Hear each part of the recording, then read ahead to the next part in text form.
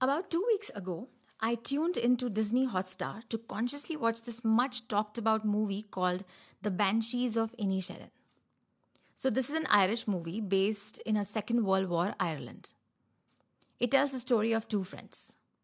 And here's a peculiar thing one of the friends decides to stop talking to the other friend one fine day. The movie explores friendship, sibling relationship, community bonding, etc. To cut a long story short, I was beginning to feel kind of bored after like 20 minutes. Once I understood what the plot was about, I almost lost interest.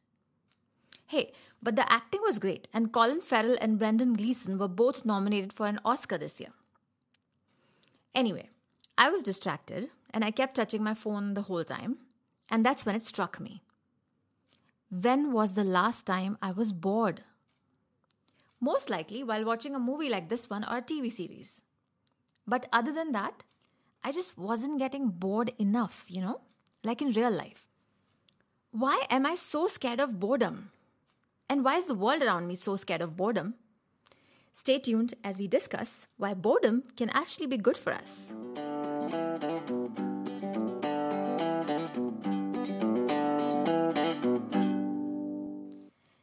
Hello and welcome to another episode of Method to Madness. If this is your first time, thank you for tuning in. And if you've been listening to Method to Madness for quite some time, thank you so much for all your support and love and your messages. I am soaked. But please keep them coming. Today we are going to talk about something that's often seen as a negative emotion: boredom.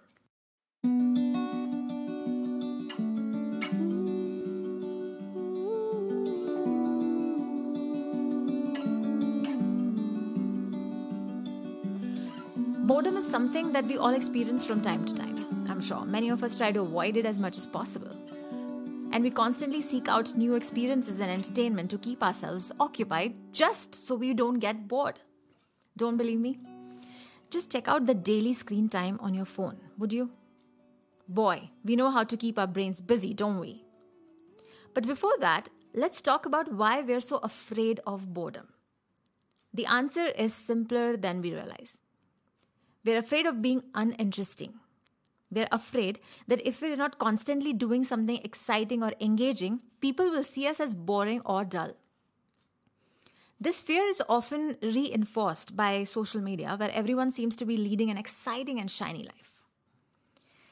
Another thing that I feel like we don't want to be bored because we don't want to face the stress that we already know is present in our lives. A constant need to be productive maybe makes us stressful. We feel like, oh my gosh, I'm wasting time and I cannot afford it. I should do something. So we just keep our brains in working condition.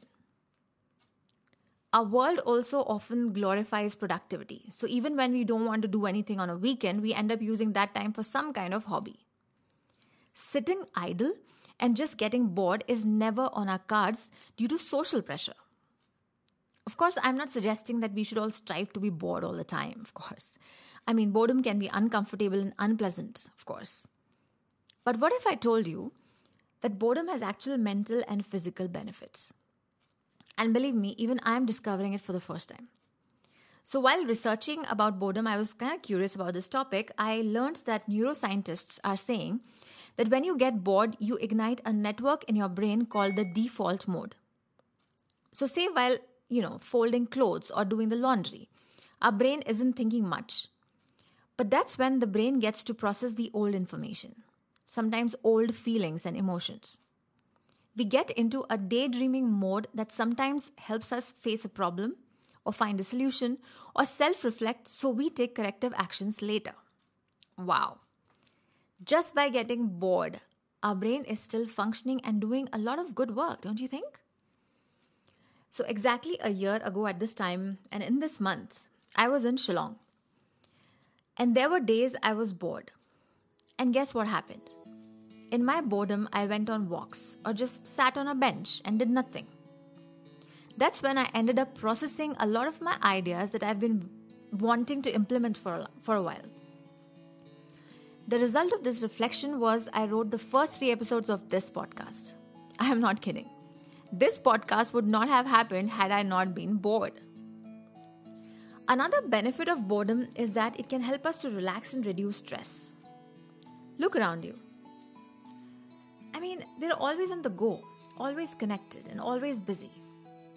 But when we are bored, we have the opportunity to slow down maybe and take a break from the constant stimulation. And this can be a much needed respite from the demands of modern life. It's like stress killing stress. Next time you feel stressed, just sit down, take a walk, or go down to your garden and do nothing. And test this theory. Boredom can also be a chance to relax and appreciate the simple things in life. When we're always on the go, we often overlook the beauty of the world around us.